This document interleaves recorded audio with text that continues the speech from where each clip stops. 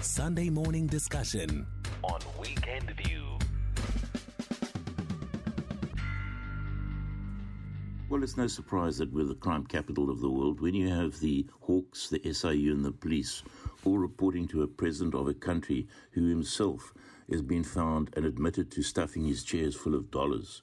Or you have a commissioner of police once dismissed for corruption and then you make him the minister of police. And until there are consequences for your actions, in other words, when you're caught stealing, you go to jail. Unfortunately, we will remain the crime capital of the world. Mike Newlands. The South African Police Services needs to cleanse itself of corrupt elements within their ranks who are working hand in glove with the organized crime syndicates. Secondly, we need to sort out the issue of the borders. It's a free-for-all, whether syndicates coming from Eastern Europe, coming from China, in Africa, anywhere in the world. It's easy as APC to enter this country illegally and do as you please. As voters, we need to sort out our political situation in this country.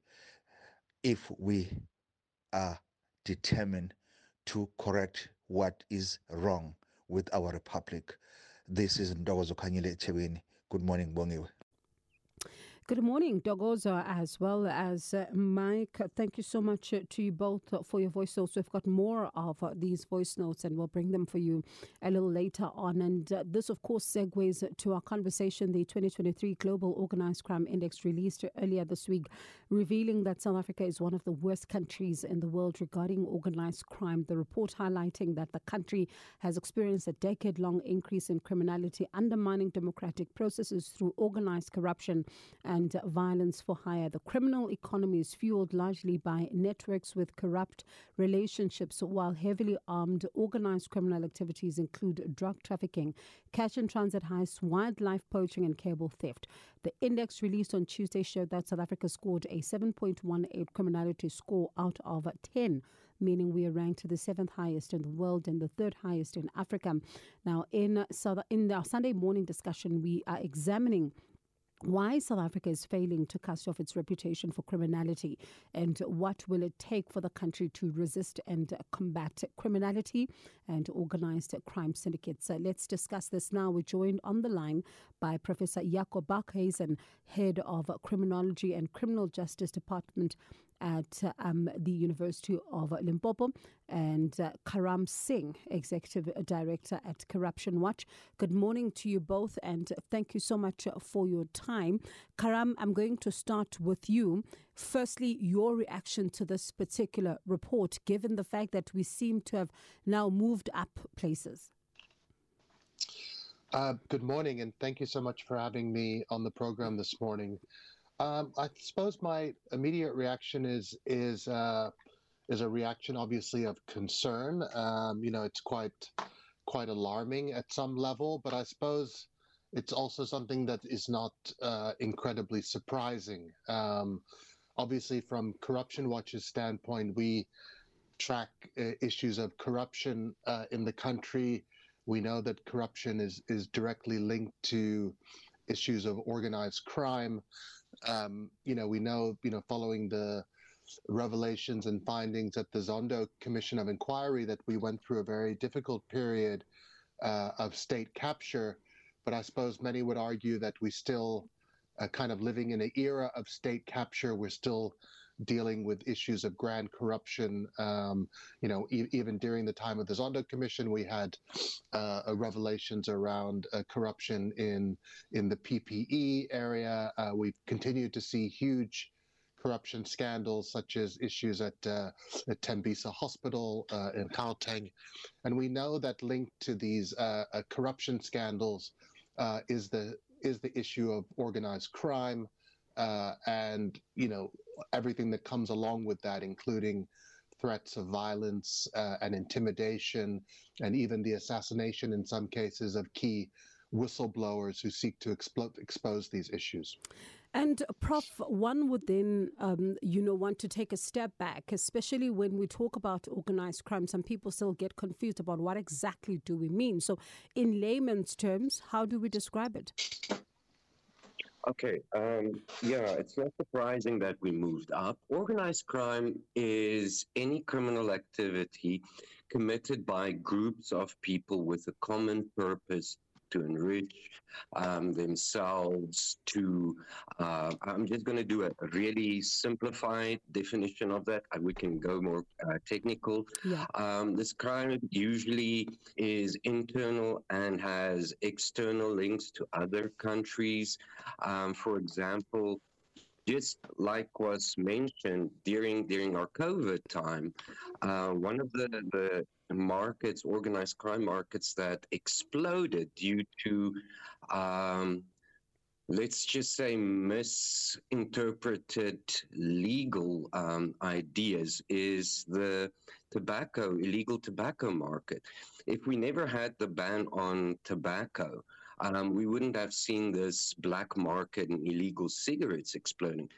And most of those cigarettes came from Zimbabwe and Mozambique. So you have criminal networks that enrich themselves, selling or transporting or using goods or getting money for doing illegal activities.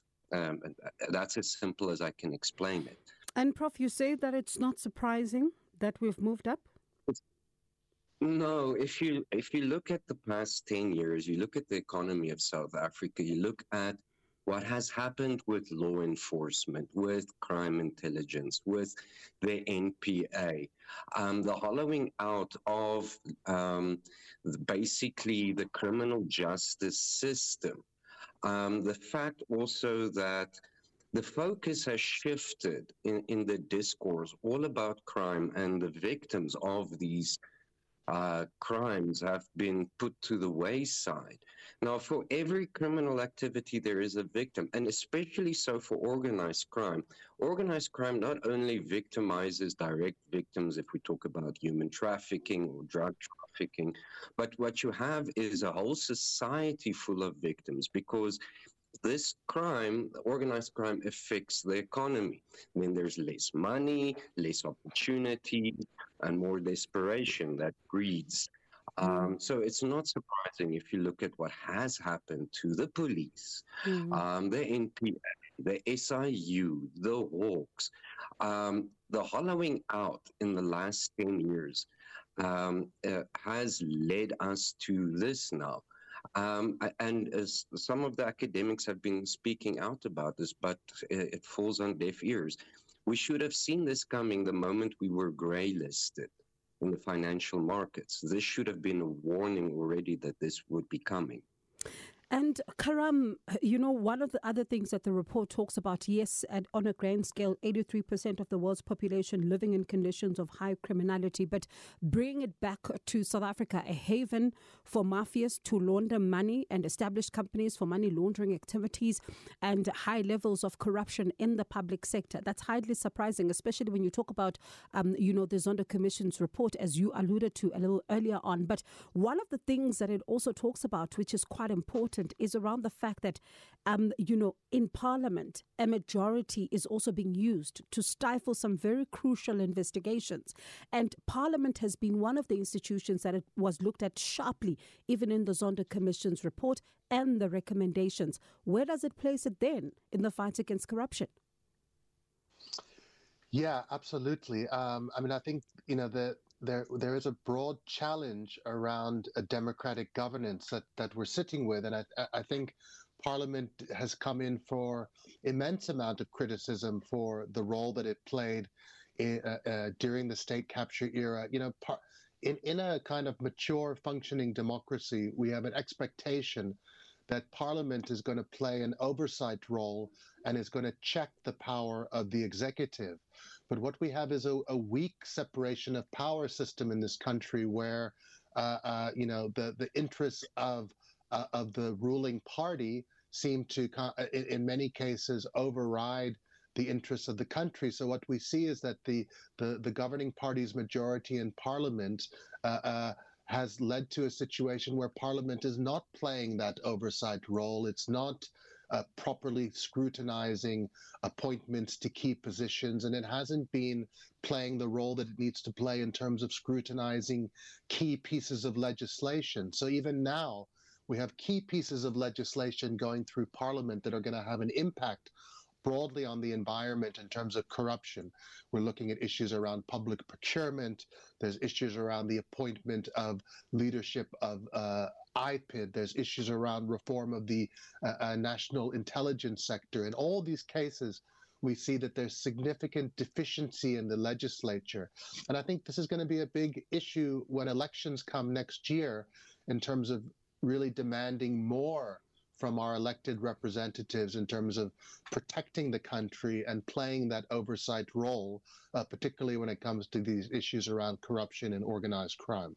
And I'm going to come back with that very point, around protection of the country and what does it look like. But let's take a short break. When we come back, we'll have a caller and also a voice note, but also speak to you, Prof, even about how do we begin to protect the country, because we're seeing the issue of firearms availability is huge in this particular report. Mafia-style groups are also being associated with South Africa. You look at some of the human trafficking and all sorts of illicit, things that are happening that are giving concern, when it comes to this particular report as one just reads through it. But let's take a short break. We're back straight after. Sunday morning discussion on Weekend View.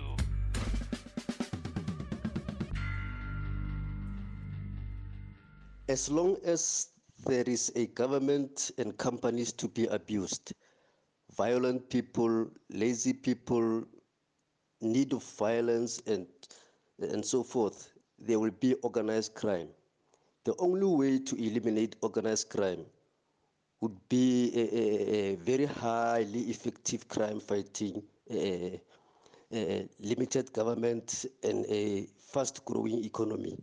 Peter Rampatlelamashit, good morning. Good morning, Peter. Thank you so much for that voice note. I do understand we've got Vuyiswa from Parktown North in Johannesburg on the line. Vuyiswa, good morning to you. Briefly, your take? Good morning, Bonnie. Thanks for taking my call. You know what, Bonnie? The problem is we have we landed in this state of being number 7 in the world countries that are more in crime. It's because of these scholars, the very one that you have there. They know about these things, and your media. Because we cannot leave all this work to government. We have affluent suburbs harboring serious criminals, and you have NGOs and media coming to say, no, you can't do this. It's xenophobic. We need to crack down the affluent suburbs, crack down your Mayfair, your Fortsburg. It shouldn't be Soweto only, and poor suburbs, townships, that they expect that criminals come from there. If they know about this for such a long time, they saw it coming, why don't they actually assist? Because they have criminals in affluent suburbs. We actually witnessed this. Because so, Vuyiswa, yes. Vuyiswa, is it just, though, a problem of foreign nationals? Are they the only criminals in South Africa? Yes, it is, Bongi. We learned in this state. But I'm asking, are they the only criminals? Yes. Are they the only criminals? Are they the only, you allege? I'm not saying we are holy as South Africans, but the worst crimes that are happening in this country come from foreign nationals. Your Pakistan, your Bangladesh. I can give you a list of them. And they know it, the very scholars. It's an international scandal, crime. They know it. I know because I grew up in certain parts of the world where it's growing up in exile, what's happening in South America, what's happening all over. If they saw it coming, like your terrorism, your guns, they always come here, scholars, and tell us about these things. They saw it, how it started. Well, why are they not assisting government actually to cap this crime? Why is the media not doing that? Because when every day we are accused as South Africans of being xenophobic, yet they know exactly where this thing comes from. All right. And they come here and tell us, if you see danger, act. Don't sit in the high halls of the universities and come and tell us something that you can also solve. Is government listening, though, Vuyiso, just before I let you go? Is government listening? They do, because NGOs come, your media come, especially you, the media. No. It's not. Okay. Let me do and then this. You jump and then you tell us that let me ask you the question in this manner. Let me ask you in this manner. You say government is listening, right? We were grey listed. We were grey listed. Did you see any movement towards ensuring that the Zondo Commission's reports, recommendations are implemented speedily? It's not about the Zondo Commission right now. It's about crime that is happening on the ground. But remember, this particular report is talking about organized crime, right? And it's not the first time it's coming out. So my question is... If you sit down and study this, crime is an international syndicate. And what are we doing in South Africa? It's an international scandal. It's happening all over the world. Yes. They choose countries which they are going to create. Actually, they are creating a Mexico in South Africa, done by foreign nationals. Which the media need to work hard also. And these scholars, they must stop sitting in the buildings and telling us things that they are not going to actually help us to solve. We need to solve this thing together. Whether and that's true. Sports, whether we are in the media and everywhere, we have to stop. We must stop talking about the Zondo Commission. We are dealing with a serious thing here. People are dying every day for their cell phones, for their cars. Government is not there. Because it's in the suburbs where people that are residing in the affluent suburbs and are doing crime. Thank you very much, Vuyiso. I still do say, though, that if you say that we've got to have an approach that brings everybody to the table, it's important to talk about the problems. It's important to diagnose the problems. It's important to diagnose them correctly as well in order to understand what we are dealing with. Is it a policing issue? Is it an issue of our porous borders? Who is in charge of these porous borders? Because is the media in charge of the porous borders? We certainly aren't. There is a ministry that is tasked with protecting the borders of South Africa. So if you talk about the influx, where do we look at? Is it just the media? But let's have this conversation then on the other side of this. Sunday morning discussion on Weekend View.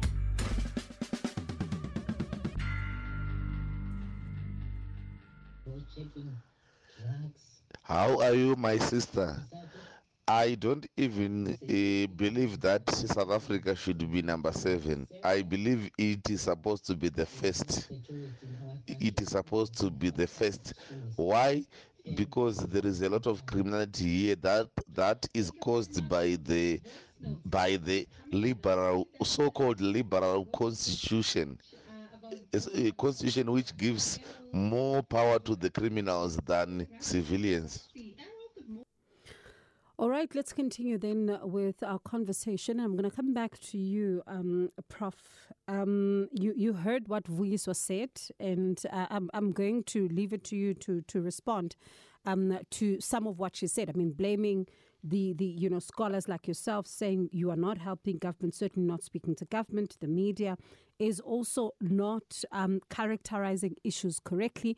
There's an issue, of course, of the influx of illegal foreign nationals. Let's talk about what she's had to say. Okay, first of all, South Africans have this tendency to not introspect and lash out. So it's easier to blame foreigners for our own problems. Yes, foreigners do commit crime. But here's the thing. In the early 90s, late 80s, the UN released a report on organized crime and movement of illicit goods through countries. And it found that organized crime, as we know it, wouldn't exist if we didn't have corrupt officials at border posts, at all the different levels of government to facilitate the movement of people, goods, drugs, and guns. So we have to introspect. Blaming scholars, and this is what Becky Sele also recently did, for saying there's an anti-police movement. There isn't an anti-police movement. there's an antitrust in the police at the moment, and that's not from academics. It's general in South Africa. What can be done? Capacitate the police better, bring back specialized units, bring back, fix the legislature that we have, the laws. And if you have the laws on the books, actually enforce it. Take care of your victims. Make sure that things actually move. I've heard through research, and I've been reading a lot about this, is that these days companies work in basically gratuities in how they do business in South Africa. Gratuity is just another name for a bribe, just to get things done in South Africa. So we need to have a strong law enforcement, capacitated law enforcement. The judiciary should, and the prosecutor should be free and fair to prosecute. And then there should be consequences. I mean, it doesn't help someone gets found guilty for committing fraud, but only gets 2 years, and that money is gone. So there should be consequences. There should be a whole new look at how we will combat crime. Because currently, how the police view and combat crime is so late 90s, whereas we're now in 2023. There's a lot better things to do and things that can be done, but we're sort of always a few years behind the rest of the world for some reason. And Karam? On which question specifically? I don't know if you heard Vuyiswa and her saying that it's all our fault. This is what's happening. Yeah, I think she's right to be frustrated, and I think everybody has a role to play. Even the National Anti-Corruption Strategy talks about an all of society approach. So whether it's the business sector, whether it's academics and civil society, we all have a role to play. But let's be careful about scapegoating anybody, particularly foreign nationals, for this, because we get into a dangerous area of kind of xenophobia, and we know that there's both domestic and foreign influences when it comes to issues around organized crime. So it's absolutely, all of us have a role to play in combating it. But the critique still stands that the trust deficit that we sit with, that the Prof talks about, is a problem which ultimately resides with the police, with the leadership within the police, and with those who have oversight over the police. And after 10 years of state capture, after the Zondo Commission, I think we still left with this fundamental sense that we have a policing challenge in the country, and that we haven't fundamentally rooted out issues of systemic corruption within the police. So, that's got to be something which has to be a focus of the new parliament coming in, and we can't blame academics or NGOs for challenges like that. And Prof, one of the things she mentions, though, it's something that's very huge, and that is around everyday crime. Everyday crime. People have their cell phones taken from them. We now see videos circulating on social media of just everyday crime. And that is one of the big concerns. And I wonder if there is no strategy to fight organized crime at the top.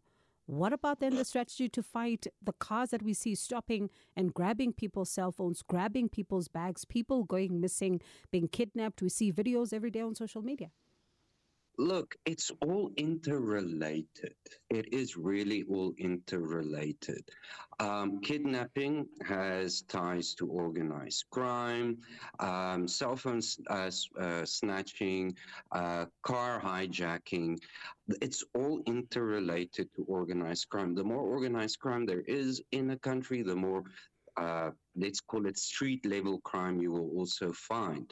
Violent crime, economic crime, because it's a cycle. You need fast products to move, to make money, to buy bigger products to move that. So stealing cell phones, selling that, get money, buy drugs, sell them drugs, get money, sell guns. You know, it's a cycle. So you have to look at street level crime.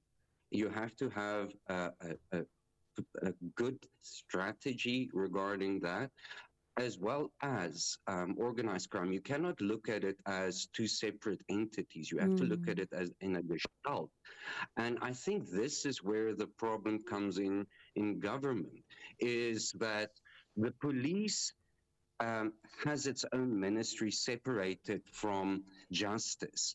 And we're one of the few countries where this is split. Yeah. Whereas it's the criminal justice system where the NPA, the police, and the prosecutors should work, and justice should work together. But for some reason in South Africa, and that's historical reasons, it's split into two different ministries where they should actually be one ministry with an integrated approach to protecting victims, combating crime, combating